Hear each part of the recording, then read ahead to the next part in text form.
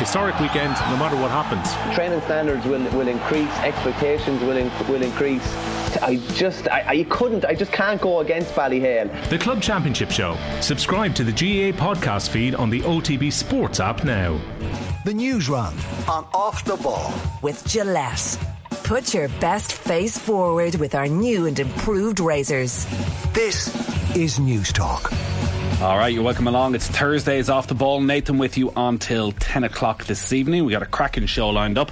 Sonny Bill Williams, one of the few men to have won 2 Rugby World Cups with the All Blacks in 2011 and 2015. A real superstar of, well, Rugby Union, Rugby League, and hoping to become that in boxing as well. And he's gone the right way about it. He's been in Dublin for the last few weeks training with Andy Lee, and Sonny Bill Williams is going to join us on the show to talk about all of that after 8 o'clock. And John Giles, 7:30, as always. A lot going on in football this week with the Champions League. He'll give us his thoughts on that. Europa League tonight, where, just to bring you up to date, Rangers away to Borussia Dortmund.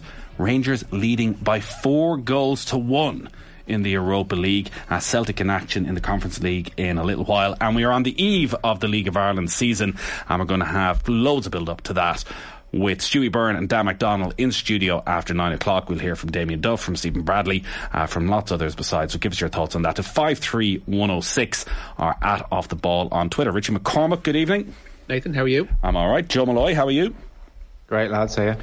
So the latest episode of Golf Weekly is up right now, and it is well worth a listen because it has been a crazy old day, to put it mildly, in the world of golf. Richie, I'm sure you're aware, golf is in a funny spot at the moment around its future and the future of the PGA Tour and the European Tour, because Saudi Arabia and a huge amount of Saudi Arabian money is lurking for golfers. They are looking to set up their own rival to the PGA Tour, and this has been spoken about constantly over the last couple of years, with everybody a little bit wary as to how much truth there was in it, whether the players would actually ever leave the PGA Tour in reality despite what they were being offered. Would they be allowed to play majors, any of that.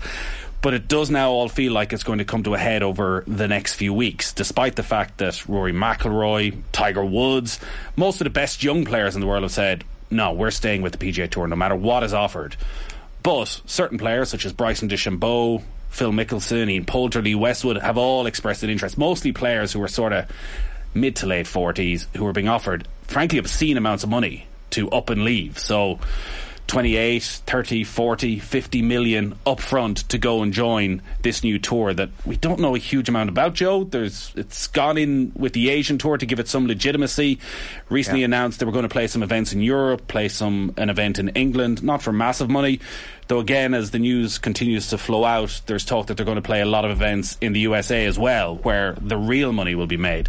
So Phil Mickelson has sort of been front and centre around all of this and using it as a real leverage to get the PGA Tour to give more to the players. Remember, we're talking about the most pampered sports people in the world right here. We're not talking about guys who are on the breadline. Like, they're playing for 10, 12 million on an average week on the PGA Tour. The Players' Championship, 20 million. The PIP, which is money for nothing for the best players, is 40 million a year spread between essentially the 10 most famous players on tour. It is nothing but cash, cash, cash and more cash. And still they want more. So Phil Mickelson has been in and around all of this and has definitely let his name be very much associated with it without fully committing.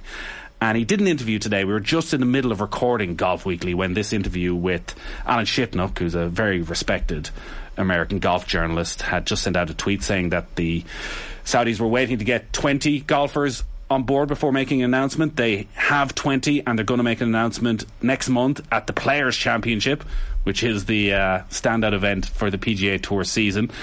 But also released an article from a book he's doing, an unauthorised biography of Phil Mickelson. Phil, the rip-roaring and unauthorised biography of golf's most colourful superstar. And just put out a little excerpt, and I'm going to read you a bit of this, Richie. Okay. So Mickelson told Alan Shipnuck that he had enlisted 3 other top players about moving to this new tour. He didn't pretend to be excited about hitching his fortunes to Saudi Arabia, admitting the SGL was nothing more than what he called sports washing by a brutally repressive regime. And this is in quotes from Phil Mickelson. They're scary mother to get involved with. We know they killed Khashoggi and have a horrible record in human rights. They execute people over there for being gay. Knowing all this, why would I consider it? Because this is a once-in-a-lifetime opportunity to reshape how the PGA Tour operates. They've been able to get by with manipulative, coercive, strong-arm tactics because we, the players, had no recourse. Wow. Jeez. Wow. That took a turn. How does Phil Mickelson come back from that? I don't think he's concerned about how he comes back from it. He's clearly pretty entrenched in his views, which if to conflate the so-called strong-arm tactics of Jay Morahan and the PGA Tour and the brutal murder of Jamal Khashoggi and the oppression of minorities in Saudi Arabia is that's quite something. That is quite something, and that pretty much tells you all you need to know about Phil Mickelson up here. I'm rarely shocked, Joe, but when I read these quotes from Phil Mickelson, I was gasping, going, how could he allow this to be published? Now, Alan Shipnuck has a long relationship with Phil Mickelson, and he did say that at no stage did Mickelson say this was off the record. But at the same time, I'm not quite sure Phil Mickelson thought it was going to appear in the way that it has. But it does seem as though this is exactly what Phil Mickelson said. And, we spoke about this a lot a couple of weeks ago when golf was in Saudi Arabia, and there was that line of, we're not politicians, and almost a sense from the golfers trying to portray themselves as oblivious to what was happening in Saudi Arabia. Yet here we have Phil Mickelson clearly stating, I know exactly, I am more than aware of everything that goes on, but I'm willing to use that. I'm willing to use that to just get a bit more cash for me from the PGA Tour. Yeah, I suspect Alan Shipnuck's getting a phone call from Phil Mickelson today is the honest truth. So Shipnuck has written the unauthorised biography, as you said. Unauthorised biographies are always the best kind.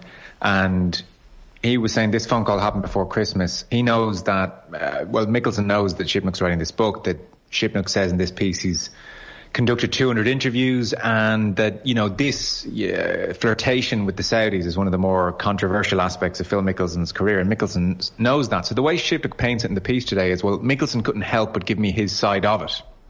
Now, the way he speaks there, i.e. calling the Saudis scary mother duckers, the way he says, we know they killed Khashoggi, so casually, the way he says that, we know they killed Khashoggi, we know they're horrible in human rights, we know they execute people over there for being gay.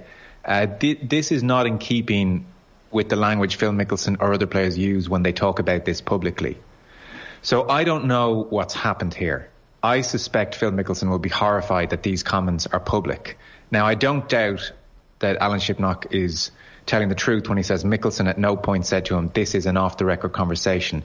But they have been very close for a long time. This strikes me as a relationship where for a long time Mickelson said things that were not reported necessarily, and he could speak candidly, and therefore, he might have thought, I'm off the record, I don't need to say this, we're just talking here, or I'm just giving you background for the book. Now, Shipnuck will say, look, you never said off the record, I'm entitled to report it, and, he does in this piece today include the link to get pre-orders in for his book. So I think that relationship could suddenly be very, very frosty. Indeed. I don't know what's happened there. They used to be very close. I don't think they're close after today, that's for sure. But the comments are incredibly damaging for Mickelson. And they make a mockery of all the golfers who say things like growing the game and any other Rolodex of terrible excuses for getting involved with the Saudis. To call them scary mother duckers, to basically say they're awful people, but to say I can leverage them against the PGA Tour. And as you rightly point out, nobody sees the PGA Tour players as indentured slaves here. They're doing rather well. Nobody's going to be on Mickelson's side. And, Alan Shipnuck speculates later in this piece. He asks, are Mickelson's grievances with the PGA Tour fueled by money or principle?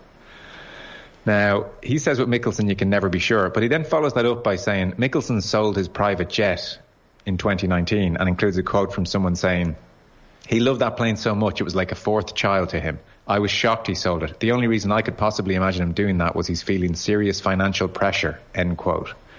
So this is all swirling around Phil. I look forward to his next interview. I'm not sure when he's playing next, Nathan, but like I said, I do think he will be sending the letters WTF to Alan Shipnuck today by text.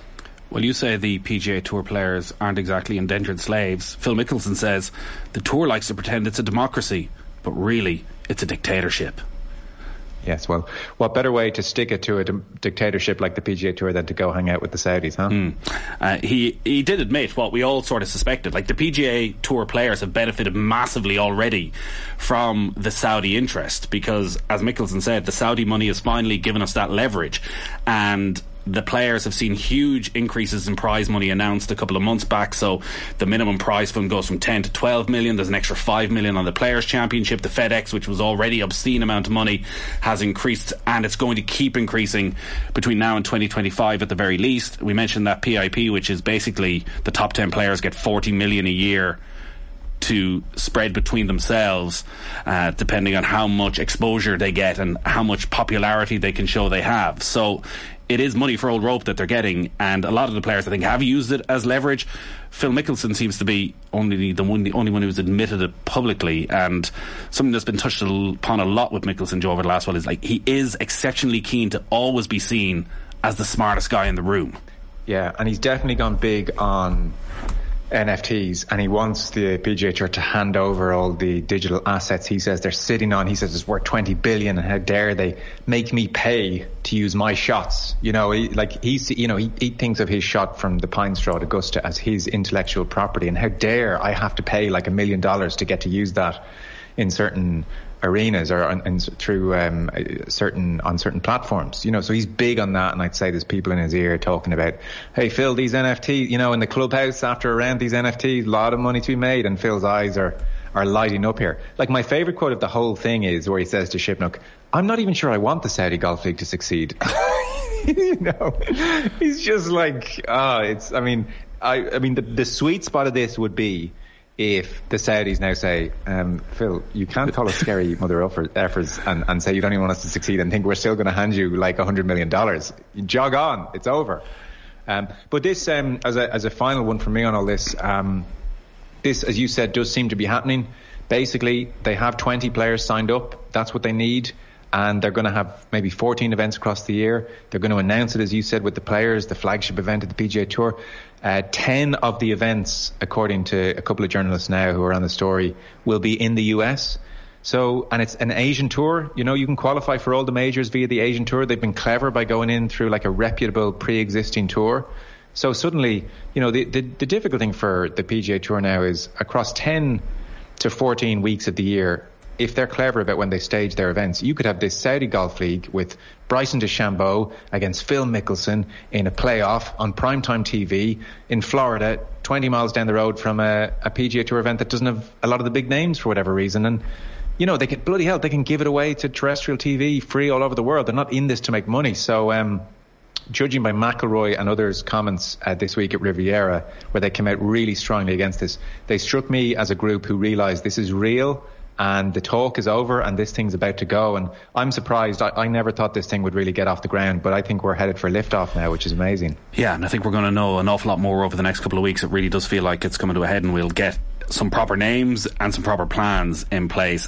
If you want to hear a lot more on that, with Shane Ryan, who's a brilliant American golf journalist, on alongside Peter Lowry. We got a good 90 minutes up on otbsports.com/golf weekly. You can subscribe to all that. You get it every Thursday. Lots of good interviews coming up as well over the next little while. Let's get into the news round then. Richie, 53106 is the text number if you've got any thoughts on that. The news round brought to you with thanks to Gillette. Put your best face forward with our new and improved razors. Where are we starting? Storm Eunice, it could wreak havoc with the opening weekend of the SSE Airtricity League. The Premier Division games at both Finn Harps and Sligo Rovers are subject to pitch inspections on Friday and Saturday morning respectively. Tomorrow's First Division meeting of Bray Wanderers and Cork City also subject to a 10 a.m. inspection.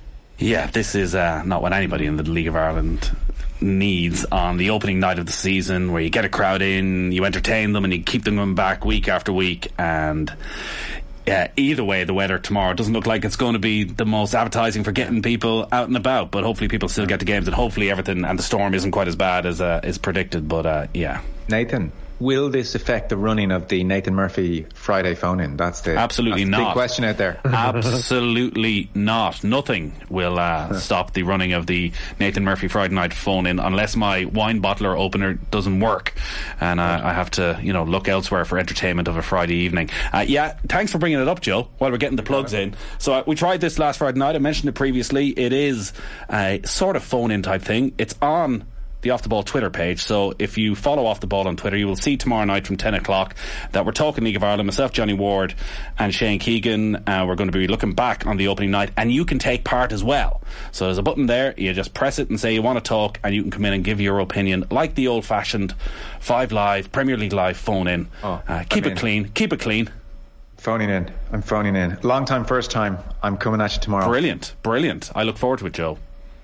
I'm going to have some thoughts on Duffer's Shelburne on the telly. Yeah, be the first man to criticise Duffer's Shelburne and see how that goes for you. Yeah. Duffer, despite all his best efforts, is just going to be box office every week. Full houses at his press conferences, always just interesting. He can't help it, even though he doesn't want to do it. I think that's the best part of it, Richie, isn't it? That he doesn't want to be box office, but by not wanting to be, he's becoming even more so.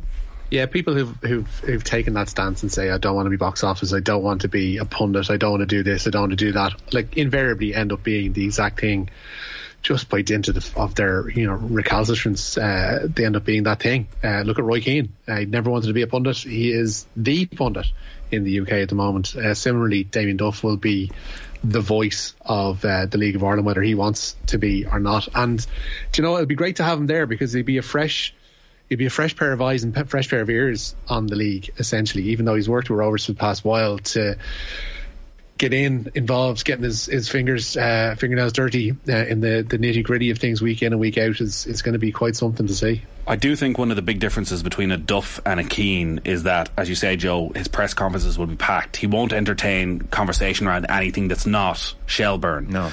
And I think his reluctance at the moment is understandable, because when a Damien Duff, a figure of the profile of Damien Duff, comes in, it's very easy for people in marketing teams and the League of Ireland to get excited and think, we've almost got ourselves a little mascot here. We got somebody we can put out in front as the main selling point for the League of Ireland, and we're going to put him in front of every microphone going, and he's going to sell the league, and people are going to come in because Damien Duff is here. And Duff, rightly, is saying, I'm the manager of Shelburne. I have a job to do here. I need to keep this team in the Premier Division for starters. I take myself seriously. I'm taking this job seriously. Yeah, no, I agree with all that, and he's entitled to. Do you know what, though? I hope he leans into it a little bit. I hope he understands people will be very interested in him, and he is box office. And to be fair, the interviews he's done this week, did one with Ashley in our show and various others, that gets me a bit more excited about Friday. So, look, I don't want it to become a pantomime. I don't think any of us would think it's right if we just go to Damien Duff press conferences to ask him for his opinion on what happened Mourinho last night, or what happened Chelsea this week, or what do you make of the FAI this week. But, him being box office about the league and selling it a touch, no harm. I'd be very interested in Shelburne's attendance figures across the season. I think there's going to be it's a sellout tomorrow night. I'll bet. I bet. They're hamstrung a little bit by the stadium. Yeah, they're hamstrung a little bit by Tolka. I can't remember who had it up the other day, but there's certain stands are closed off, including the new one over by the so-called new one over above the dressing room. So there is a limit, I think, on how many they can get in. Right. Off the top of my head, it says 4,000 or 5,000. But I think it's in round 4. That should be the upper end of what they can expect to get in for the time being. Anyway, hopefully that changes throughout the season. Yeah, I guess it's a similar situation to Bowes, Richie. That there's the good news story of it's sold out, but actually, when you go to the ground, there's large sections of the ground that can't be used. Yeah, two and a bit sections really of Dalymount can't be used, and like they put a limited number of general sale tickets on sale at Dalymount for the first 2 home games of the season, and like it meant a limited amount, and they're gone. So the first 2 games are sellouts, but then again, you're only going to have the Jody and a bit of the school end that are going to have fans in them, and they need, for Shelburne's sake and for Bow's sake, they need to get that new stadium built sooner rather than later. If you do want to go to Tolka Park tomorrow night, or you want to go to Tala, we have tickets to give away on the football show for both Shells against Pats and Shamrock Rovers against UCD, so that's coming up after 9 o'clock. Dan McDonnell and Stewie Byrne will be alongside me in studio. Patton Raheny is serving it straight. Phil Mickelson has to be the most self-serving and reprehensible person ever in professional sport, and that's saying something. He's not even in the top 100, and that is saying something. He's getting there though, isn't he? Yeah, no, he's doing his best. Like he's really like trying to tarnish his legacy at quite a pace, you know. Because Phil would have been probably the most popular golfer. I know Tiger had obviously the supreme popularity because of his absolute greatness, but there was a warmth towards Phil that is evaporating rapidly. He was the natural successor to Arnold Palmer. You know, this was kind of his thing, and then the win last year, the major. Although he was starting to fray around the edges even last year in terms of reputation, but you know there was still such an outpouring. But yeah, it does just feel maybe it is the money, as you say, selling the private jet. He's lived in San Diego all his life. He's moving to Florida now with the family because tax. He's upset, as it says in the article. Tax may not be the number one thing he thinks about every day, but it's 2, 3, 4 and 5. So he's heading to Florida to live there. He's having the mother and father of midlife crisis. Like the sunglasses, the coffee drinking. What are you doing? Someone just needs to take him aside and say, Phil, you're Phil Mickelson. You don't need all this. Yeah, there's a real degree of, dude, you're good. Like there's just chill now and just enjoy the next 30, 40 years. I don't know what he's at. Like he's made $100 million in PGA Tour wins alone. It's before we talk about the endorsements, which must be a multiple of that. What else you got for us, Richie? Lots of rugby bits going on today. Keith Earls remains a doubt for Ireland's remaining Six Nations games. The winger missed the Wales and France matches with a hamstring injury. Munster senior coach Stephen Larkham said today that Earls isn't expected back in the short term. Prop Dave Kilcoyne, meanwhile, will make a 200th Munster appearance in tomorrow night's URC meeting with Edinburgh. Craig Casey, Dan Goggin and Calvin Nash also come into the team.